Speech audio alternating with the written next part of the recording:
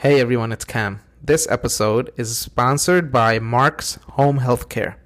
If you have someone in your family that is elderly or disabled and needs home healthcare services, you can't go wrong with Mark's. They have highly trained, professional, in-home caregivers available 24 hours a day. They also have convenient office locations in Queens, Bronx, Brooklyn, and Buffalo. I personally know people that have benefited from their services. They also accept most health insurances. Take a look at their website at markshhc.com to find out more. Ladies and gentlemen, welcome to the Bengalis in New York show. My name is Arik, and we be repping it for, the Bronx, Manhattan, Brooklyn, Queens, Staten Island, and all over the world. So welcome and enjoy. Woo.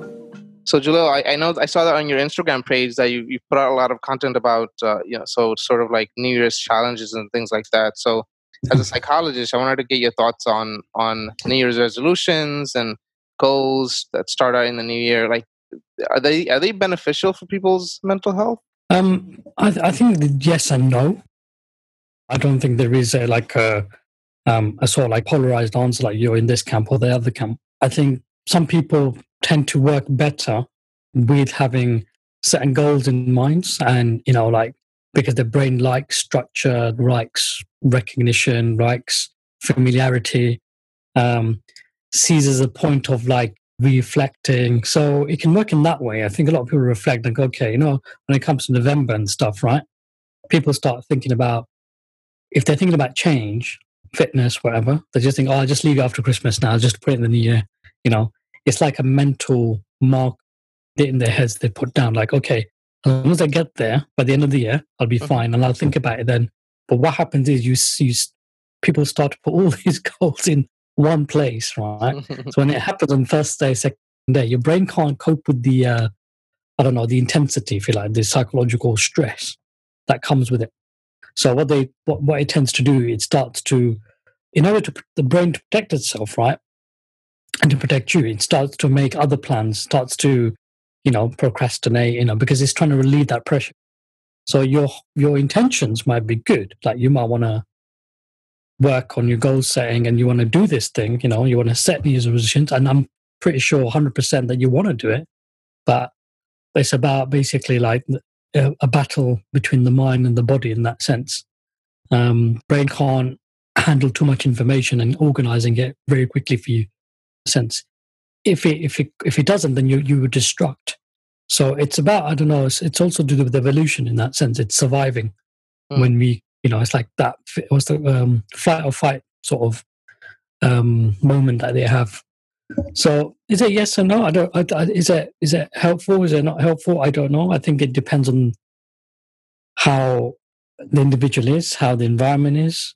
Yeah. I don't know if that answers your question. Yeah. What are you? Well, what sort of person are you? Are you a person that likes to have, specific goals laid out in the beginning of the year? You see the one that you mentioned on Instagram. Yeah. The Instagram one was basically I did it back in September. It was the PhD student challenge. 30 tasks, 30 days.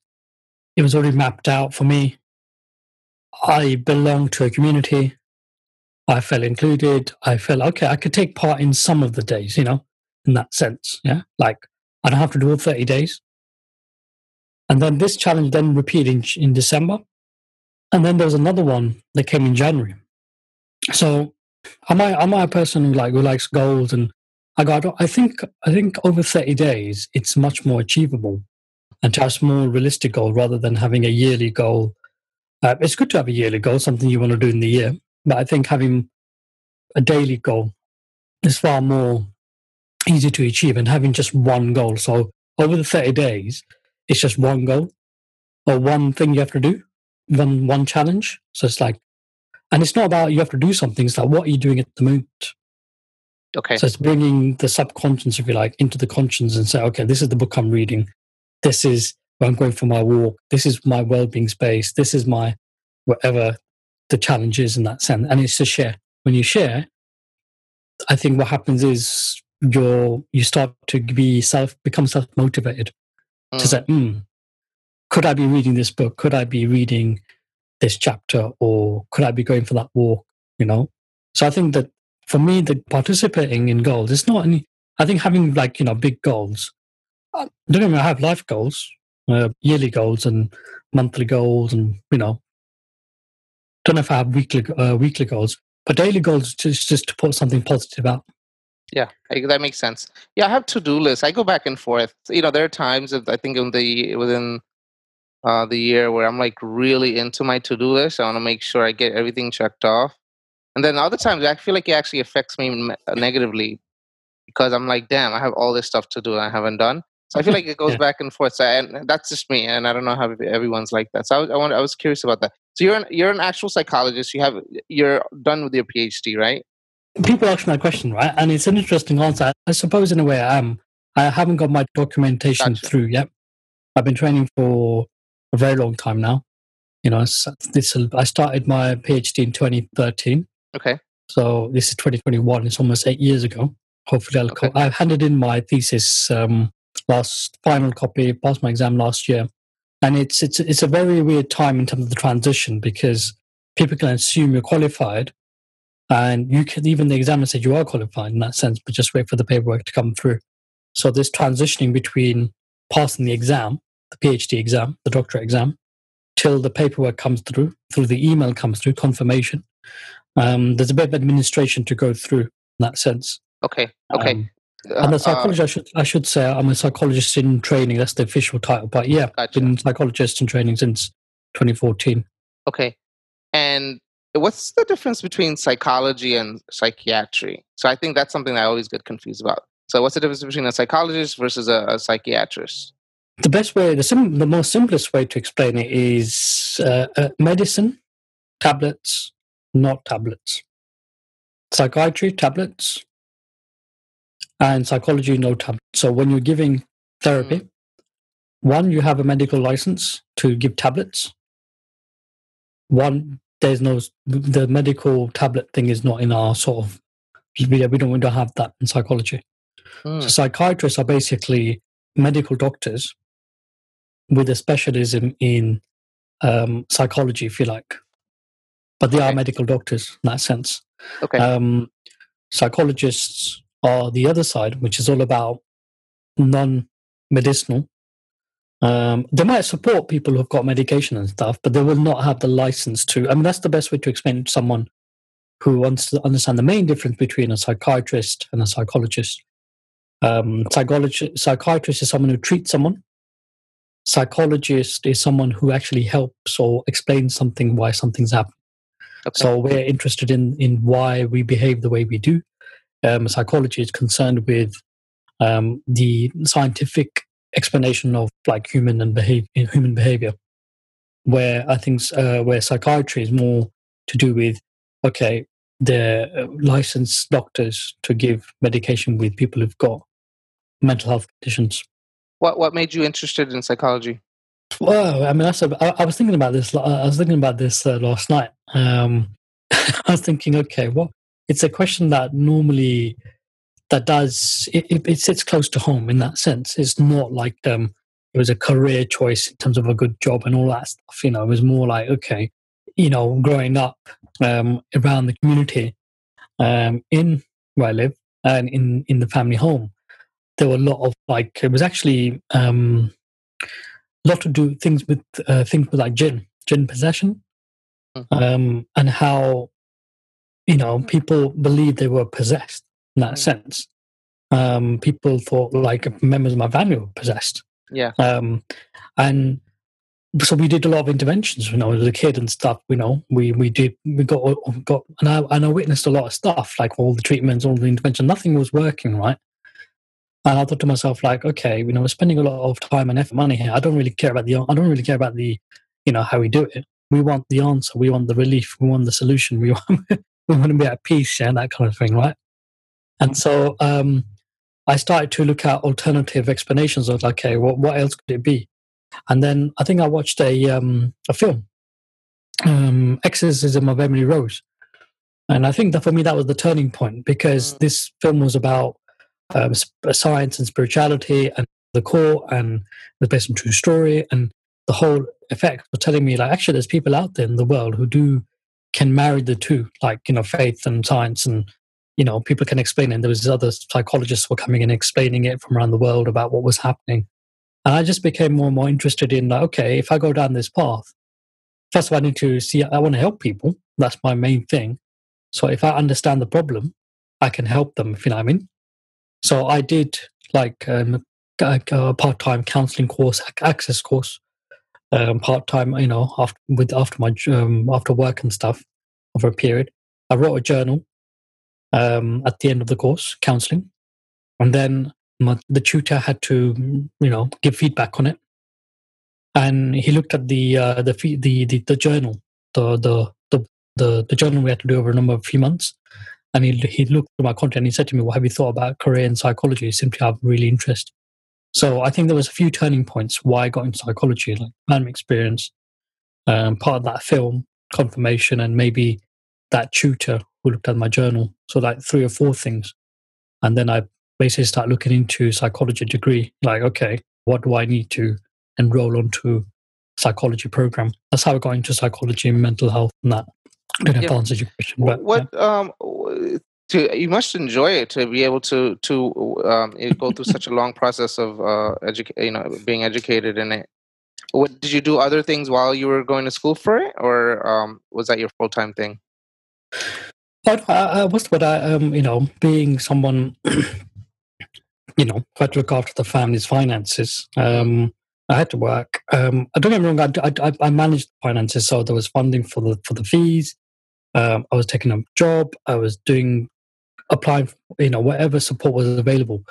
And I think when you're going through, as a carer, basically, like there will be support available. You just need to know how to do it in that sense. So I was managing different things. So I was working part-time. I was working in a bank, actually. Yeah, which bank? I was working for NatWest. Okay. And I left basically full-time work to go to uni. But I kept my job in the bank, go part-time. And I managed to find a way to, between my employer and my studies, to do it in that sense. So I was working and studying over the course of the years. I'm always interested in that. People that they have a passion, but then there's also that financial need, so they continue to latch onto this a job that pays the bills, but then they start their side project on the side just to kind of for their own mental health, right? Kind of like what I'm doing, with Boney and some other things. But what's when you talked about the jinn thing, and you actually said you can marry the two, so I found that interesting. How can you marry the two? Because you have one side that basically says that it's, you're possessed, but you're studied this, so you know that there's a logical explanation for someone acting a certain way. So how do you marry the two? If you asked me like 15, 14 years ago when I first started, I would have not had the confidence to say that, right? I think I had it in my mind, but I wouldn't say it publicly. I wouldn't say it out loud. But now post-doc, psychologist almost there, and seeing the stuff that I've seen and worked and all this stuff.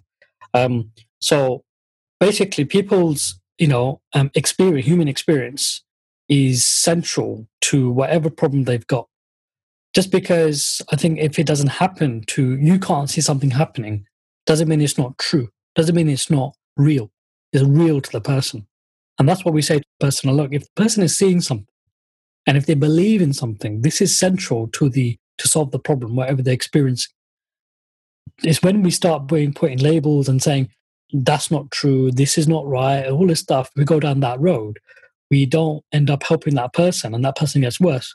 So it's our formulation of thinking which is all wrong in that sense, because we have to understand the world they're in, and that's with mental health conditions. Like, we have to understand it from their perspective, like, rather than from a theoretical perspective to say, that isn't right. Now, hang on, mate. Hang on a second. The person who needs the recovery, the peace, we have to see the world from their point of view. And if we don't, we are doing a disservice, just And plus, we're causing more harm because we're having longer delays. Because in order for them to solve the problem, like imagine, like, to get treatment, you have to sit with the person right in their world in that sense to say, look, I know this is real. This probably is real for you. It's just I can't see it in that sense. So I'm going to take your faith. I'm going to respect it, and I'm going to understand it from you, and I'm going to see if there's any science that I can use. Yeah, because science is also in your faith too, because it tells you to get help, it tells you to seek support and all of this stuff. Yeah, and that's how we can connect to. Can we agree on that? And that's the reason why people can feel they can connect on that level, and then people are more likely to move forward and get help. I think what happens is, what traditionally used to happen is,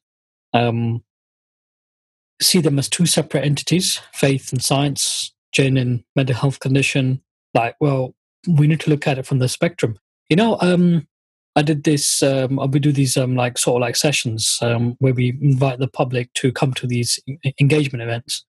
And there was I think it was in South America, the documentary brought over called Crazy Wise.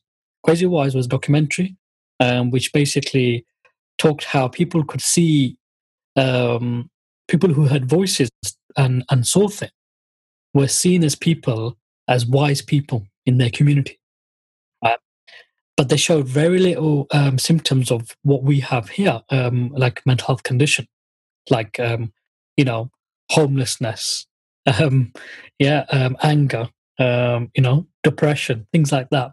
So because of the stigma, basically, the community saw them as people with wise men who could hear voices and stuff like that, and is able to see them in a positive light. They didn't have them disrupting their way of life in that sense. I'm not saying that those people are saying what they're saying is right or wrong. I'm just saying that experience is real for them in that sense, and we should always look at it from their perspective. People with mental health conditions, or like people with jinn possession and all that stuff, we tend to dismiss them. We have to understand this experience is whatever they're going through, whether we believe it or not, is real for them. I don't think they're going to be making it up, because it's not a nice thing to go through. Yeah.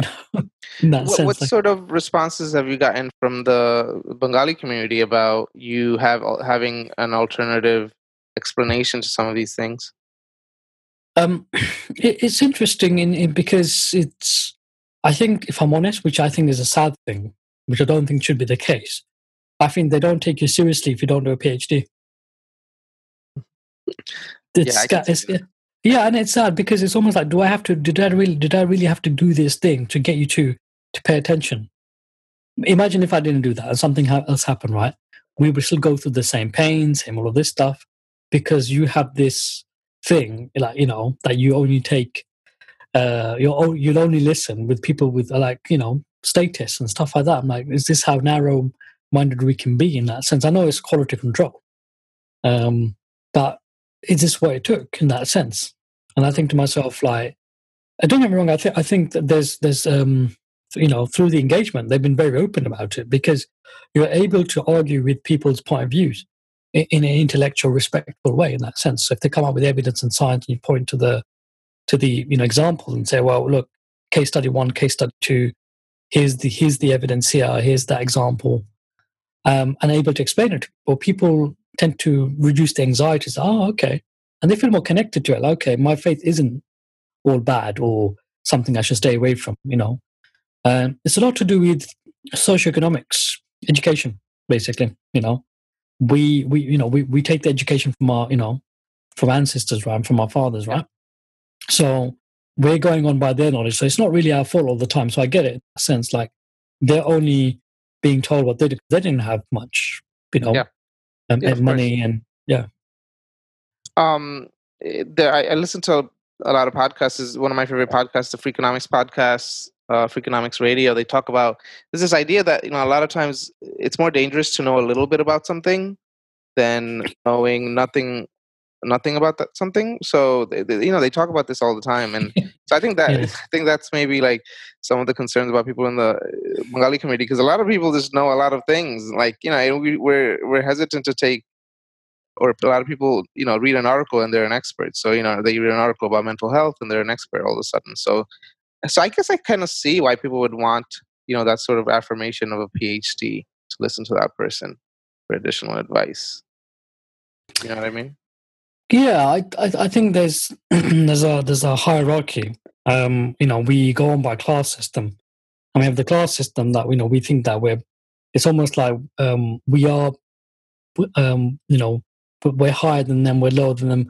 We don't like to admit it, but that's what we do, subconsciously or consciously. Sometimes you see all sorts of stuff, but I think, and when we do that, I think intergenerational sort of like trauma. They've probably been exposed to other stuff. They don't want to be taking advice from someone else. I mean, the worst case scenarios I've seen is people financially being exploited by these people who are giving money for treatment. And these treatments are, things we're talking about tens of £20,000 here. I know you got dollars over there, but we've got pounds over here. And so they're being like gaslit and exploited in this way to say, look, we'll give us £20,000, but we're gonna give you a bit of like prayer and stuff like that. So the implications are huge in that sense. And a lot of Bengalis, I think I do get it in that sense. Like if I didn't do the PhD, they would not sit up and listen in that sense. And there's also like if we're thinking about faith leaders, right? You're able to sit with because you're on that scholar sort of like level, peer to peer, to say, let's look at that verse again, please. Repeat. Let's explain, please, because you have the skills to basically to not question them, but to really get them to explain stuff. Yeah. And I think that's what a PhD does. I think it helps, gives you the confidence and the skills to say, look, okay, look, I know Imam so and so said this, but can we go back to page 37? I want you to explain between line 1 and line 2. There was a bit of a discrepancy there, and then that, because what it does, and a good Imam, he would love that. He would like, I want to explain. I absolutely agree with you. The best conversations I've had with people that are quote unquote religious is that conversation where we have a disagreement and they're able to explain it. And the confident ones, the knowledgeable ones, can explain things in a very practical way. I've had this conversation about interest. I don't know if this is a concept, in the UK, but interest is considered haram. And I'm in banking as well, and obviously there's egregious interest, and there's a lot of things wrong with that. Outside of religion, there's a lot of things wrong with that, but there's a lot of ways how interest actually makes things fair. I mean, there's mathematically interest actually a lot of ways makes things fair, and without interest it would be unfair. So I think there's a lot of, and this is the conversations I've had with some religious people, and they've actually broken down some of the really knowledgeable imams have broken down why the concepts within interest that can make it haram. And there's the way charging somebody 18% and taking their house if they can't pay the mortgage.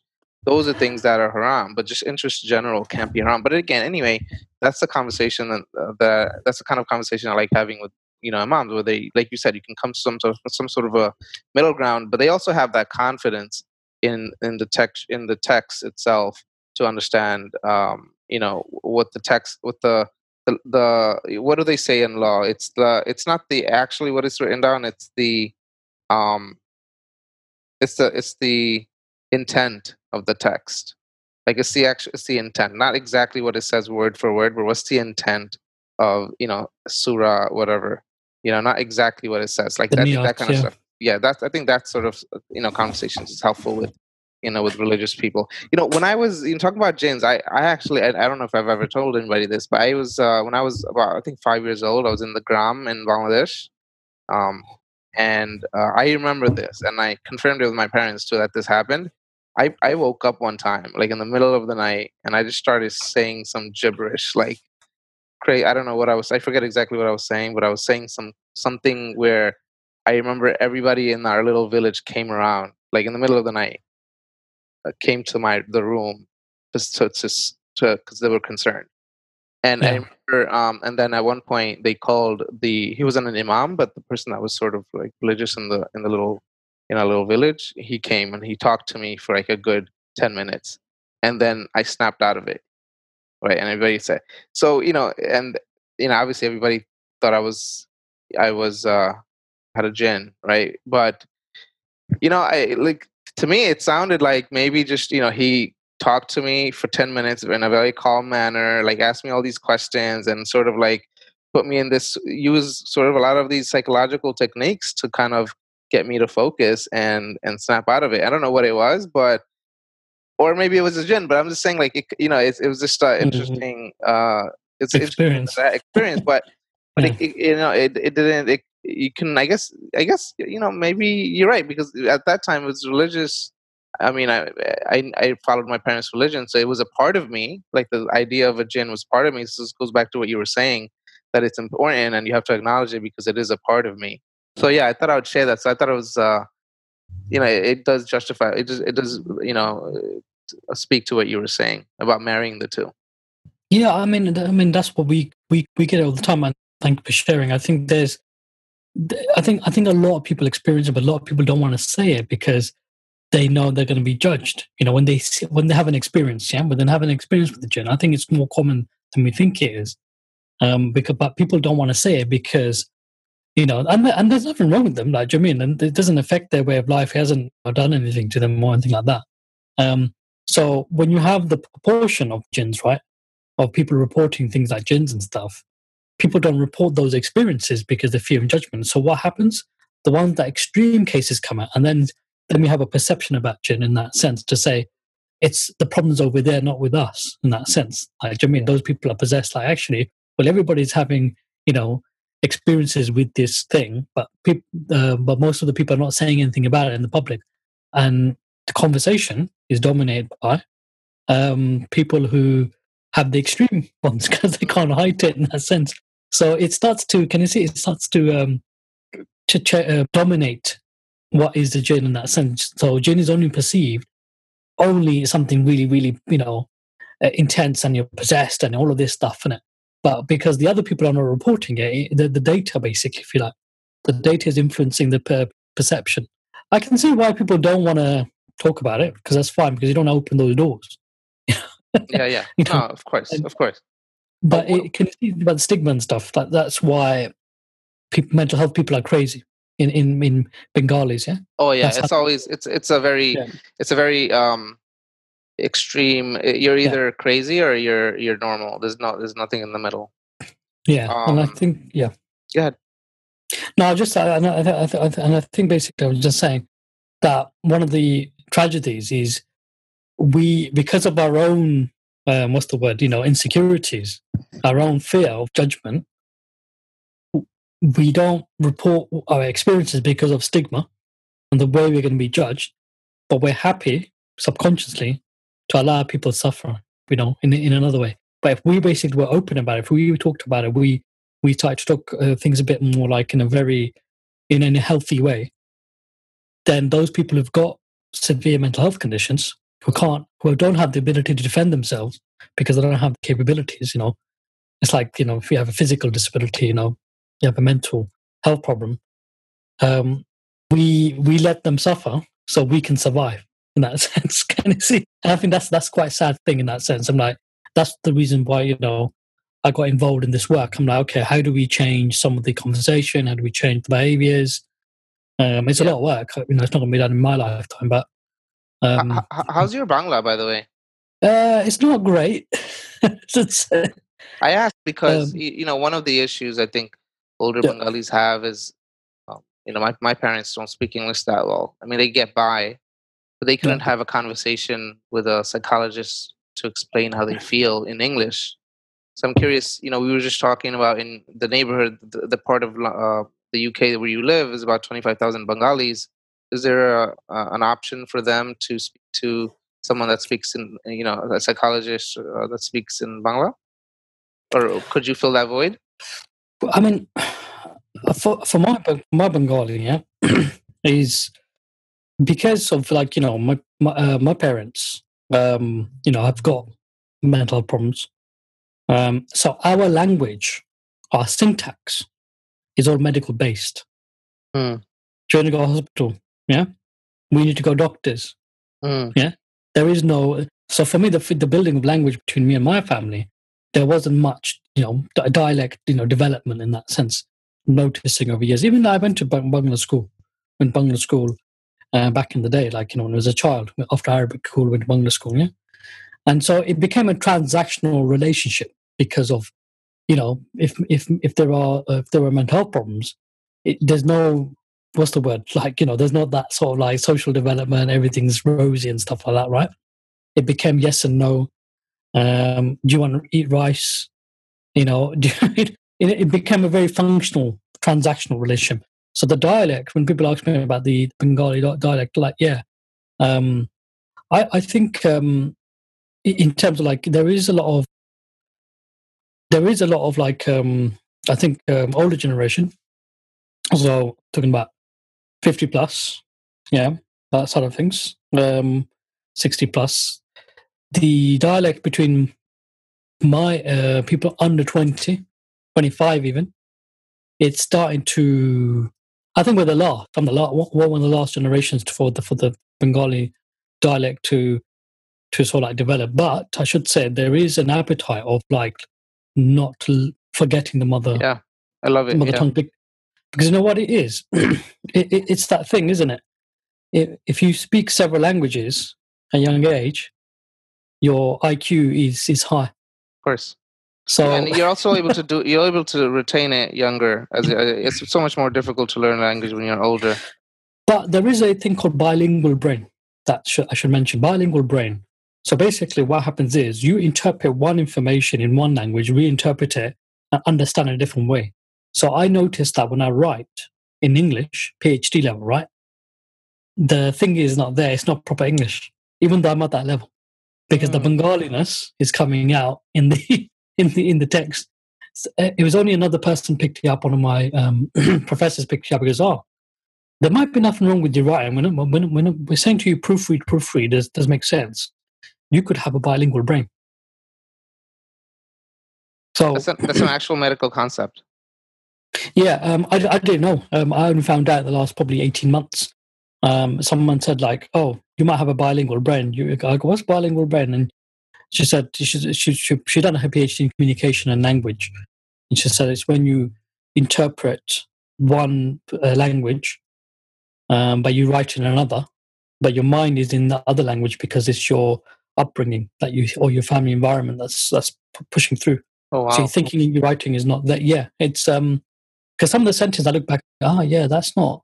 So what do we mean by Bengali? Do we mean syntax?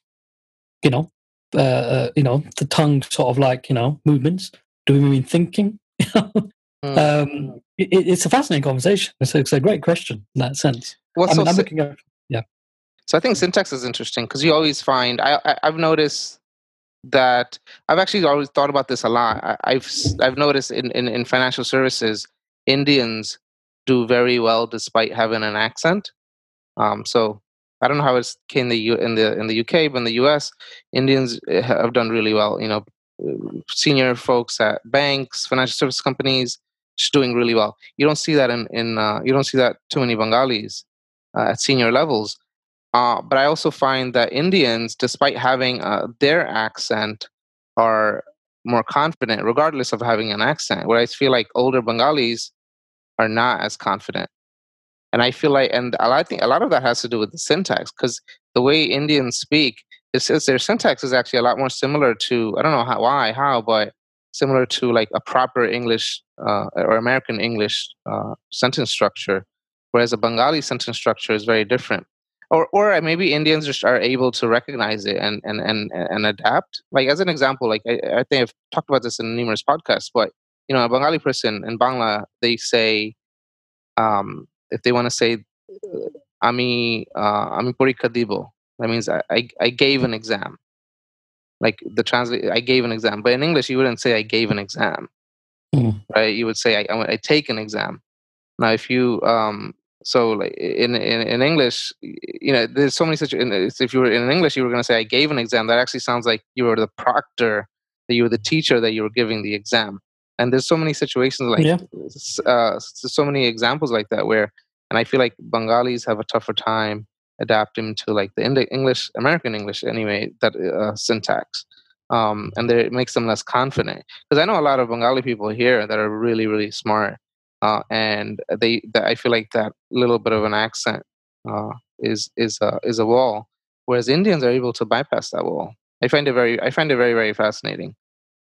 Yeah, I mean, I think definitely speaking to like a loss or linguistic, you would really find, I'm sure, a fascinating conversation that will explain it in much more detail than I can. But I think inside the construct of the brain, the neural pathways and the way we has been constructed over time through our genes, and the way we communicate. So, like sentence structure, if we say, I am in love with you," it's not the same as it would be in Bengali. Like it Oh would be yeah, all sorts of different very different. directions. And I think in that sense, if that's happening in that one simple, sentence, I'm sure it's not simple for a lot of people out there. I'm sure it's a powerful sentence. But if it's a simple sentence like that, I'm in love with you, in Bengali, that would come out with all sorts of Very connotations. weird. Yeah, it's very, very weird. Yeah, and But that's the wiring. That's the neural pathways all wired up in a different way. So when we go to write it, interpret it on paper, it comes out without even that's our subconscious doing our thinking for us. wow. Did you grow up? Were you born in the UK or were you born in Bangladesh? And born in the UK. We're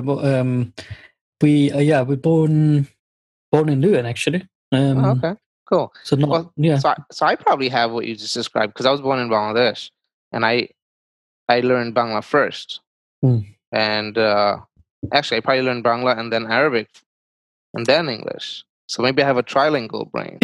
Yeah, I don't know, right? Yeah, so, it could be. Yeah. So that's very interesting. But now I do think, but people ask you like what you think in. What do you? I still think I think in English, right? Yeah, I mean, I would say like, okay, my parents were from Bangladesh. They came 70s, yeah. So our family home is Bengali. Is Bengali, but it would be because the first language was Bengali, by the way. And then the second language was English because we went English. We were 4 years old, 5 years going to school, like ABC, what's this ABC? And then can you see? And then in that way, like you're already wired up because I think your shaping of your is 0 to 5 basically. They say that's the shaping of a human mind. Between maybe up to the age of 6, they say. So for a child, if you can really put something into them at that age, they're going to be wired up in that way later on. In that sense. Gotcha. So if your first language was Bengali, then you had Arabic, then English. Yeah, you could be thinking all sorts in that sense. In different ways in that sense. And that's why when you go to write stuff, when you communicate, people think like, oh, what you're saying in that sense, like there's nothing wrong with you. It's just the way your brain has been wired up in that sense. Hey, so I noticed this really cool logo in the back, Minds Matter. So that's your other organization, right? So tell us about what Minds Matter, what you're doing. Oh, so that is basically a mental health charity that we founded a few years ago, back in 2014, I think.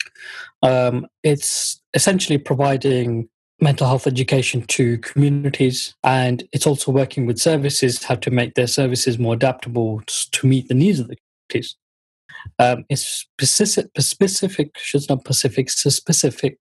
specific. Here with an S, yeah, specific. As my niece keeps pointing out, in that sense, maybe that's a bilingual brain coming out.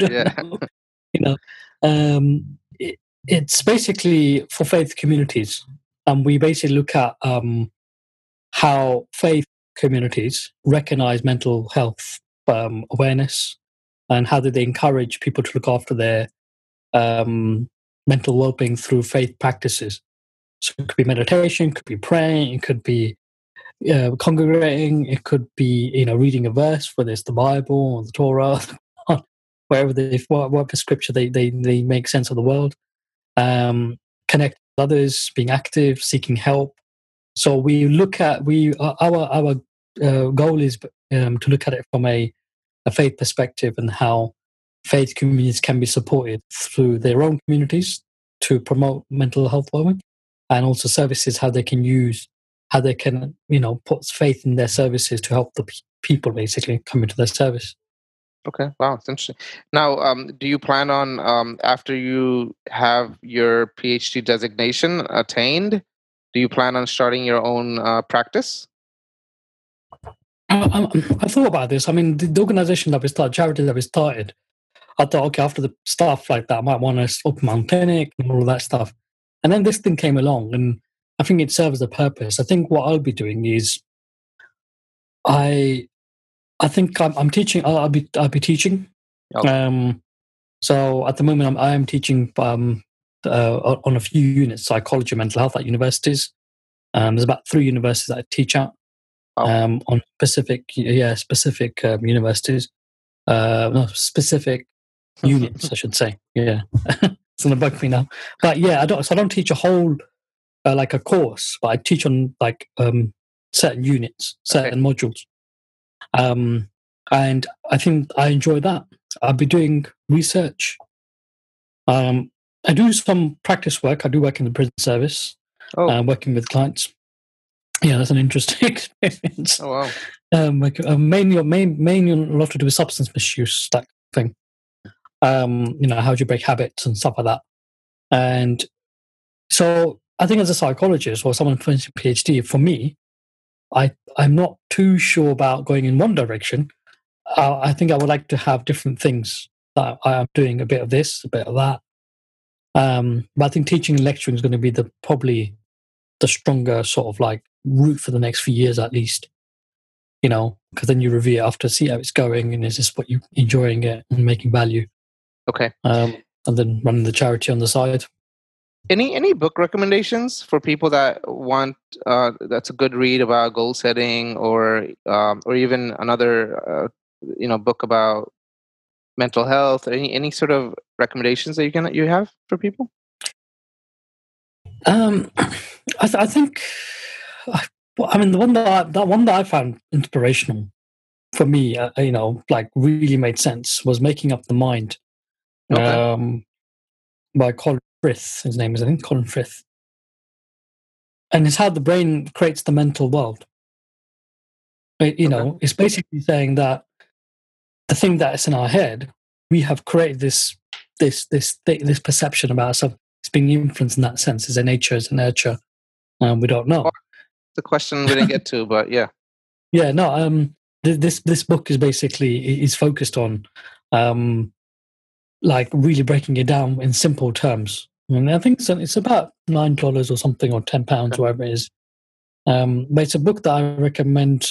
I mean, I'm sure there's lots of books out there, but I think that book for me was, I read it 13 years ago. And it stayed with me in that sense. So. Okay, cool. Well, listen, we've been talking for almost an hour, so it's just it's amazing how we can have how time flies, but also it's an interesting conversation. And I feel like we can talk so much more. I'd love for you to come back on maybe and talk about the speaking with prisoners. That's fascinating too. Yeah, we should arrange it. Yeah. But it was great having you on. I love talking to people in the UK. You guys just sound so much smarter with your accent. I don't know about that. We sound like this is related to your field. I read. So there was these studies about, so they found that people with British accents sound more intelligent, but then people in the UK say that Americans sound more confident with our accent. Yeah. So we're just bullshitting. I'd say so. We're just bullshitting, and you guys are like, you guys are you guys actually sound coherent. I've never been to America, but at least I know someone who's there now, isn't it? Yeah. Oh, wow. That's good. Yeah, absolutely. If you're here, I would love to meet up. I love London. London's one of my favorite places. If I could, I'd love to. One of the few places outside of New York I could live. London's definitely there. I felt like it was very New Yorkish. But yeah, cool. Great having you on. So yeah, I'm looking forward to seeing more stuff from Minds Matter, and hope you come back. The red and green I bleed is always in my heart. I do it for my people, always in my thoughts. I gotta be honest, with diamonds and pearls, yeah. Bengalis in New York, all over the world. It's the Boney Show. Hey, can you handle this? representing the boroughs where the Bengals live. From the slang we spit to the gangs we with, it doesn't matter, we the essence of the Bangladesh. I say, hey, come on, can you handle this? Representing the boroughs where the Bengals live.